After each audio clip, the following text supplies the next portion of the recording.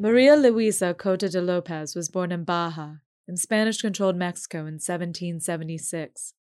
The auspicious year the far-off colonist on the other side of the continent had declared independence from the British Empire. Only 5 years before, in 1771, the controversial Franciscan father Junipero Serra had founded Mission San Gabriel in what we now know as Los Angeles County. In the late 18th century, LA County was a dusty, far-flung colonial outpost, sparsely populated with Spanish migrants and vast swaths of foreboding nature and a few newly constructed ranchos. The Mission San Gabriel, with its enslaved native Californians, Spanish padres, and government officials, was where Maria Luisa, known as Doña Luisa, would spend much of her life. Doña Luisa had moved to Southern California at a young age. She arrived in the glorious days of the Dons, an era later romanticized by Eurocentric, patriarchal Victorian mythmakers. They described it as a time when cultured Spaniards, daring horsemen, extravagantly courteous and well-dressed, were the lords of Southern California, operating prosperous ranchos, helped by their beautifully submissive and innocent wives and daughters. Doña Luisa married one of these dons, Claudio Lopez, the powerful superintendent of the Mission San Gabriel. She gave birth at least 10 times, only 4 children would survive to adulthood, and was known as a skilled artisan and a wonderful cook, much in demand for her culinary skills on feast days, which were the highlight of the Hardscrabble Mission's calendar. By 1836, Doña Luisa was 60 years old, a highly respected widow and immensely hospitable woman, who watched over her expansive family network. Her network included some of the most prosperous landowners in the area. Southern California had been unhappily under Mexican control since 1821, when the country had fought for independence from Spain. One early spring afternoon in 1836, Doña Luisa peacefully sat in her tranquil arbor outside her comfortable adobe in the small village of Los Angeles, near where the LA Plaza sits today. LA had grown into a community of a few hundred people, about 8 miles from the Mission San Gabriel. A young boy appeared, leading a riderless horse that he found all alone, in a field by the river about 2 miles away. Knowing it was Doña Luisa's mare, he had brought it back to its rightful owner. When Doña Luisa saw the mare, saddle still on, she gasped. She had loaned the mare to her nephew, José Domingo Feliz, that morning. According to John MacFarrager's amazing, meticulously researched book, Eternity Street, Violence and Justice in Frontier Los Angeles, which by far offers the most complete account of the story we are telling, Doña Luisa knew this riderless mare signaled an epic tragedy had occurred. "My heart tells me Don Domingo is dead," she cried, "that he has been murdered."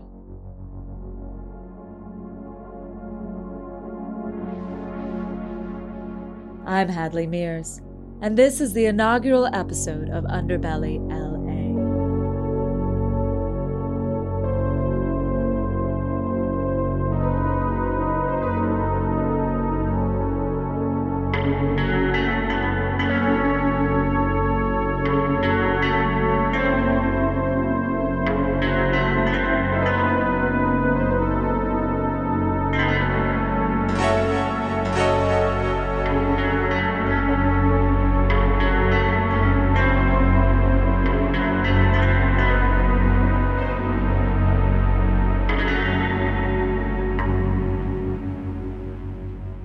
I want to take a little break here to introduce myself and what Underbelly LA is all about.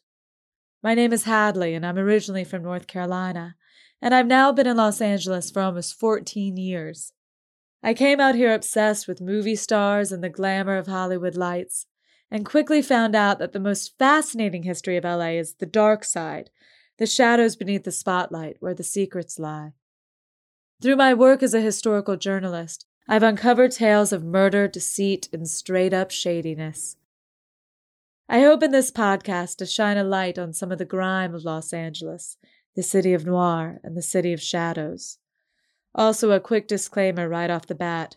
Please excuse my Spanish pronunciations. This Southern girl is doing her absolute best. And now, on with the show. Maria del Rosario Villa, known as Charo to her friends and family, was born in 1814 in Southern California. Much like Doña Luisa, she came from an influential and highly respectable Catholic family. She was the granddaughter of Guillermo Soto, one of the first mayors of Los Angeles. Charo was baptized at the Mission San Gabriel, and only 14 years later, she was married in the mission's chapel. Her family had made for her an excellent match, at least on paper. 23-year-old Jose Domingo Feliz was the co-heir to the sprawling Rancho Los Feliz and the ancestor of one of LA's founding fathers to boot. The fame of the Feliz family was as old as the Pueblo of Los Angeles itself, which means it was still pretty young. Its patriarch was the firm but fair Jose Vicente Feliz, a strapping soldier and government official who in 1781 led the original 44 settlers from the Mission San Gabriel to establish the commercial and residential outpost of Los Angeles on the banks of the LA River.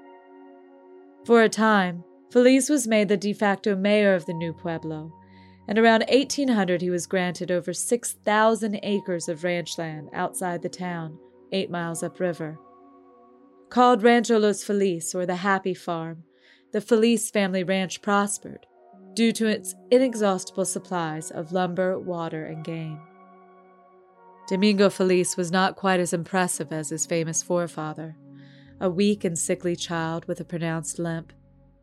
According to Farragher, he was cruelly nicknamed the Gimp. Domingo took his bride to live in the adobe on his family's rancho, no doubt assuming Charo would become the perfectly dutiful California wife in the mold of Aunt Doña Luisa Lopez. But trouble developed very early in the marriage. Charo accused Domingo of infidelity and seems to have been frankly bored by him and isolated rancho life.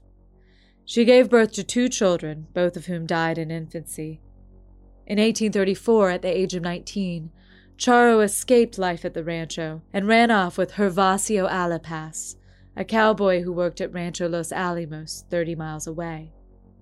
Gervasio and his brother Damaso, though from a respectable California family, were notoriously hot-headed and brazen, having taken part in a revolt to overthrow the Mexican governor years before. For 2 years, Gervasio and Charo lived together openly, a slap in the face to all that the Lopez Feliz clan stood for. The lovers frequently ran into Domingo, how could they not in such a small colonial community, and enjoyed taunting and mocking him, with Charo often making the cruelest jabs. One night in a tavern, the 2 men came to blows, with the slight Domingo surprising everybody by injuring Gervasio more. A humiliated Gervasio was determined to one day get back at Domingo. But Domingo had other plans. In early spring of 1836, Domingo obtained a warrant from the mayor of Los Angeles to retrieve, by force if necessary, his rightful property, his wife, Charo Feliz. On March 24th, Domingo and his brother Antonio rode to the Mission San Gabriel, warrant in hand. It was the mission's feast day, a day of singing, dancing, and eating Doña Luisa's delicious food. Well aware that his estranged wife never missed a party, Domingo was not surprised to find Charo already at the mission's festivities. He was surprised, however, to find her alone. Together with Antonio, Domingo forced Charo onto his horse, and the 3 headed back to the Pueblo of Los Angeles.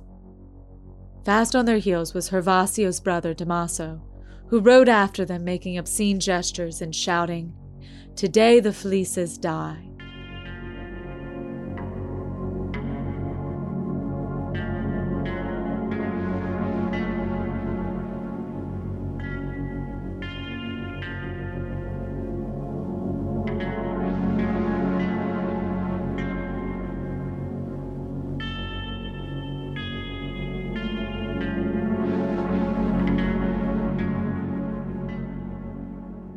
Domingo and Antonio Feliz took Charo to the Los Angeles home of their aunt, Doña Luisa, Who better to welcome Charo back into the fold than the kindly old matriarch?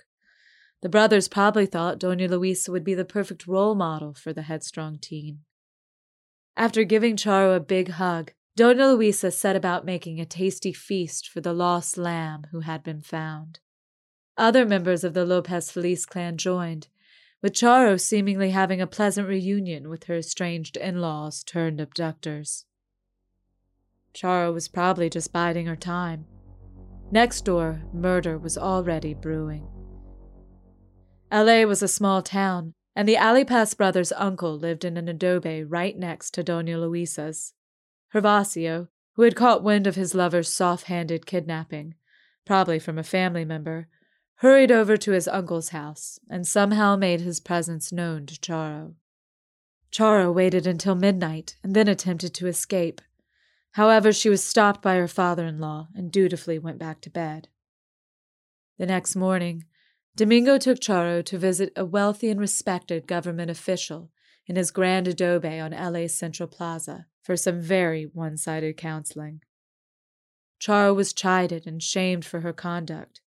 Domingo was just urged to be the Catholic gentleman that he was and to forgive his wife, so that the couple could again live together in a peace and harmony that they never seemed to have mastered in the first place.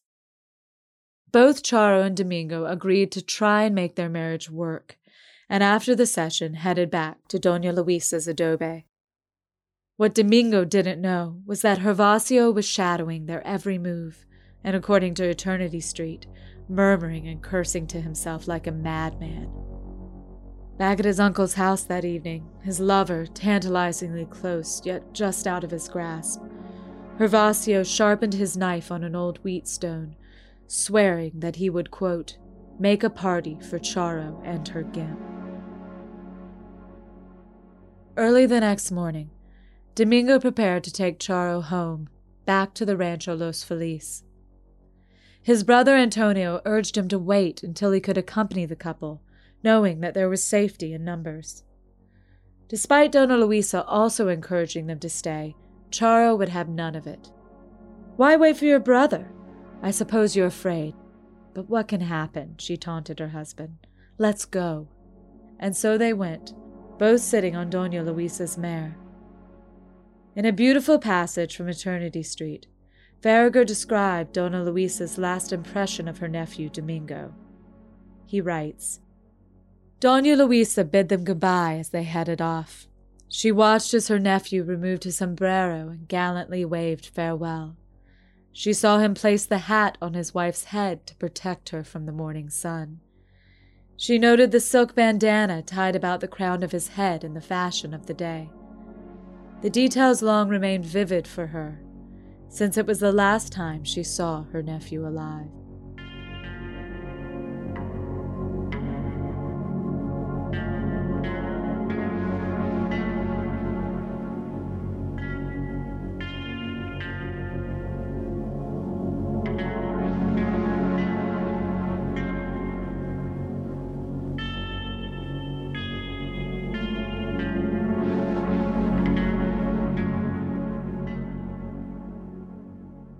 What happened next is open for conjecture. According to Gervasio, in a rage, he followed Domingo and Charo from Doña Luisa's house, and then took a shortcut to catch them off guard. Charo admitted that she was hoping her lover would save her, but that she was surprised when her husband was suddenly ripped off the horse they were riding together. Next thing she knew, Domingo was squirming on a dusty makeshift road, an enraged Gervasio standing over him with his recently sharpened knife. Gervasio later claimed that Charo urged him on, crying, "Strike, Gervasio, strike. I shall be your reward." Gervasio brutally stabbed and slashed Domingo to death, leaving him unrecognizable. The lovers then dragged Domingo's lifeless body into a gully and took off to hide in the high chaparral of the hills that ringed Los Angeles. Neither spoke much. There was nothing left to say. After the young boy brought Doña Luisa back her escaped mare, she sprung into action. A search party was formed and began to scour the primitive route from the pueblo to Rancho Los Feliz. Only a few hours later, they found Domingo's battered body. Everybody in the search party knew Domingo, and there were bitter tears and wails as they carried their fallen friend's corpse to La Placita, LA's Catholic church, the center of religious life, built by enslaved Native Californians just off the plaza. Candles were lit, and while the Lopez Feliz clan gathered around Domingo, praying and crying, a posse set out to find the obvious suspect, Gervasio Alipas.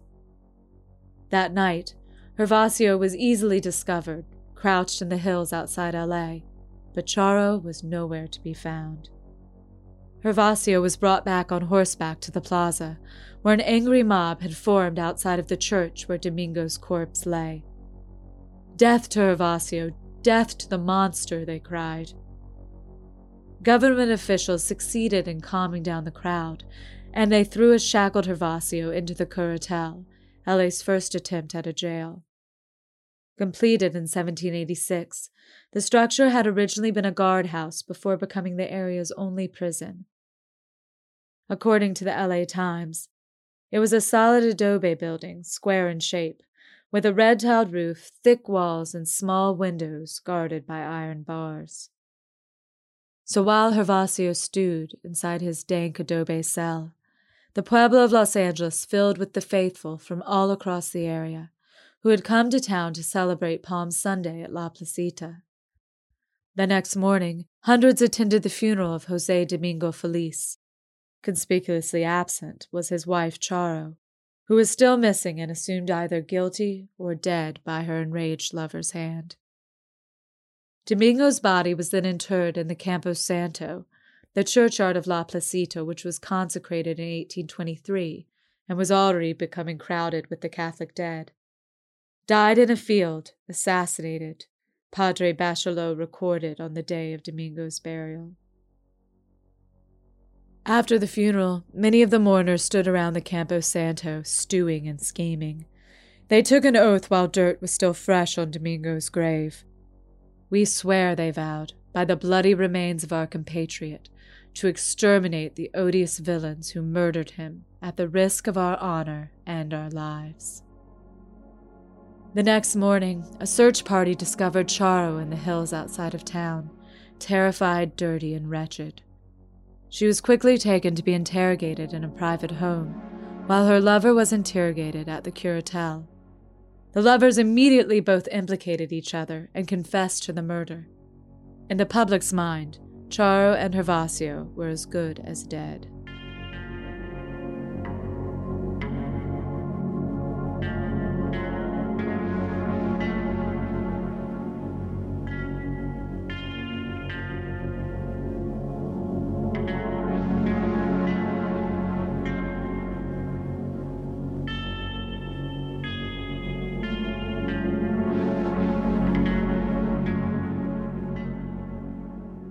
But the arm of justice in colonial Mexico was long. Any murder conviction went to automatic appeal in far-off Mexico City, which meant the lover's execution could be months or years away. Tensions mounted in Los Angeles, and on Good Friday the town council, feeling the couple would soon be lynched, issued an important measure. "Whomsoever shall disturb the public tranquility shall be punished according to the law." Domingo's friends agreed to keep the peace until Easter came and went. After that holy day, they said all bets were off. On April 7, 1836, the Thursday after Easter Sunday, after a massive storm had battered the area and cleared, a group of 55 prominent citizens, men of course, who hailed from places as diverse as America, Mexico, and Europe, met at the home of John Temple, a wealthy member of the powerful Mexican-English workman Temple family. Charo and Gervasio had picked the wrong time to commit a murder. Dissatisfaction with the far-off Mexican government was at an all-time high, and violence ran rampant in Southern California. The couple's murder of such a prominent, upright citizen was an affront to the veneer of order and respectability people like Doña Luisa and her husband thought they had helped put on this messy Wild West frontier. Presiding over the meeting was Victor Proudhon, a charming and handsome social butterfly from France. Proudhon's linguistic skills would aid him as secretary later that year to the revolutionary California governor Juan Bautista Alvarado in his failed attempt to claim independence from Mexico. Proudhon made a rousing speech with gusto and aplomb. "I am a foreigner born in the free land of France, distant from your own," he began. "I reached manhood in Mexico City, the capital of your country, where I passed the florid years of my youth. My inborn sentiments of liberty and philanthropy, made strong by examples offered on the part of the Mexican people. I have adopted as my own this land of yours, and I wish to share your lot, and I support your view of things." Proudhon proposed that they form a public safety defense council. The men enthusiastically agreed and voted unanimously for the immediate execution of both Charo and Gervasio. Domingo's father was the first to sign a petition addressed to LA's mayor, which Proudhon and his associates then delivered to the city council. The council was already in an emergency meeting, trying to deal with the growing furor over the murder. Mayor Requena read the petition, which stated immediate justice would be a check on a state of anarchy, where the might of the strongest is the only law. The petition continued, using Charo's maiden name, probably as a sign of disrespect. "We demand of you that you execute or deliver to us for immediate execution the assassin Gervasio Alipas and the unfaithful Maria del Rosario Villa, his accomplice. Nature trembles at the sight of these venomous reptiles, and the soil turns barren in its refusal to support their detestable existence. Let the infernal pair perish. It is the will of the people. We will not lay down our arms until our petition is granted and the murderers are executed." The petition went on to highlight the continuing violence in the area and the fear and sorrow that unchecked crimes left behind. It continued, "The blood still reeks of other unfortunate victims. Their bloody ghosts cry out for vengeance. Their trembling voices re-echo from the grave. The afflicted widow, the inconsolable mother, and the general public all demand speedy and solemn justice. We swear to have it today or to die trying. The blood of the murderers must be shed today, or ours will be, to the last drop. The world shall know that if judges in Los Angeles tolerate murder, there are virtuous citizens willing to sacrifice their lives to ensure those of their countrymen." Mayor Requena and the city council were given 1 hour to make their decision. "If no answer has been received by then," it was written, "he will be responsible before God and the public for what will follow. Death to the murderers." As the council stewed, an angry mob formed. The council members attempted to reason with the mob, and then shut themselves in their chamber again. As the hour closed in, Proudhon sent a note inside, stating that their time was almost up. An immediate answer is desired, and if it's not forthcoming, the junta shall be obliged to take extraordinary measures. And so what did the council do? Well, they basically gave up, and chose not to wage a lonely struggle against a people armed and angry. A resolution was passed rejecting the junta's demands, and the council closed shop and went home. And so the plaza was left to the lynch mob. They descended on the cuartel where Gervasio was held. The lone guard on duty refused to give Proudhon's crew the keys, so they were taken by violence. When the crew burst into the cell, they found Gervasio, defiant to the last, nearly free of his shackles thanks to a file he had hidden in his boot. "You did well not to delay," Gervasio smiled. "Had I more time, I would have cut my chains, and when the jailer came with my meal, I would have delivered the stroke and secured my freedom." Gervasio was dragged to the base of Fortmore Hill, behind La Placita and the cemetery where his victim lay. Crowds of Angelinos stood in the plaza, leaning out of windows, and even stood on roofs to get a better view, as the stoic Gervasio was shot by a 12-man firing squad. He died instantly. Next up was Charo. The men of the lynch mob had special plans for her. According to one account, The men of the crew were especially enraged that her infidelity should have led to the first fragmentation of the family and then to murder. So much so that they wanted her to die, contemplating the corpse of her lover so that she would suffer more. A letter was sent to the mayor at his house.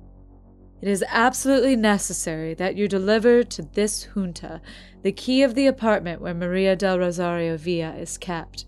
God and liberty. Again he declined, and again the keys to the private home where Charo was imprisoned were obtained by force. It was now the late afternoon. Charo was so frightened that the lynch mob took pity on her and simply drug her to Fortmore Hill and shot her, without the extra punishment of contemplating her dead lover's corpse. Once they were both dead, the bodies were carried into the plaza and laid out in display in front of the Curatel. The lynch mob then sent a succinct note to the city council. The dead bodies of Gervasio Alipas and Maria del Rosario Villa are at your disposal. We also forward you the jail keys that you may deliver to whomsoever is on guard. In case you are in need of men to serve as guards, we are at your disposal. God and liberty. And so ended, historian James Miller Gunn once wrote, the only instance in 75 years of Spanish and Mexican rule in California of the people, by popular tribunal, taking the administration of justice out of the hands of the legally constituted authorities. In other words, they lynched them. Today, the lands that were once Rancho Los Feliz are the hip neighborhoods of Los Feliz and Silver Lake, and the mountainous and expansive public treasure that is Griffith Park.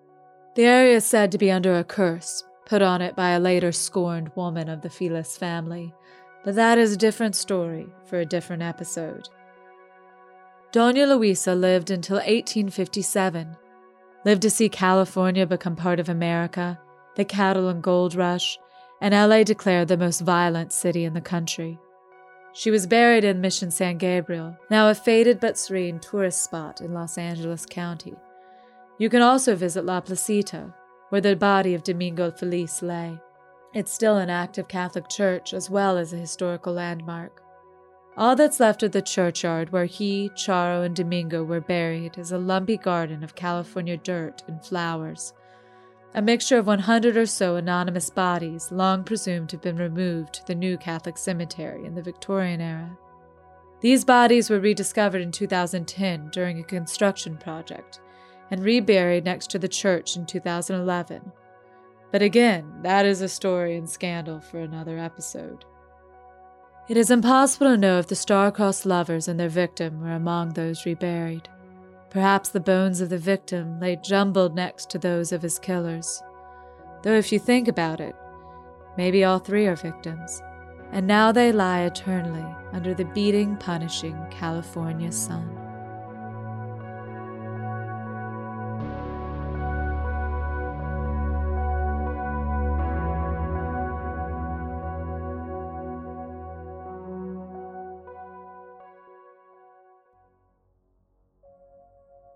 I'm Hadley Mears, and you can follow me online at Hadley Mears, HADLEYMEARES. You can follow Underbelly LA on Twitter at Underbelly LA Pod. We're also on Facebook. Just search for Underbelly LA. Listen to all future episodes of this podcast by going to underbellyla.com. You can subscribe on Apple Podcast, Google Play, Stitcher, and anywhere else you'd normally find a podcast. Every episode of this show is researched, written, and read by me, Hadley Mears. The show is produced by Drew Mackey and edited by Mika Grimm. The music for this podcast was composed by Donovan Dorrance. The logo was designed by Sarah Wickham. Underbelly LA is a Table Cakes podcast. Table Cakes is a Los Angeles-based, woman-owned podcast company. And if you want to learn about other shows on this network, go to tablecakes.com. If you want to support Underbelly LA, check out our digital tip jar at patreon.com/underbellyla. Join us next time as we delve into the life of Bartolo Ballerino, who ran the brothels of 19th century LA with an iron fist and a cold, gold-plated heart.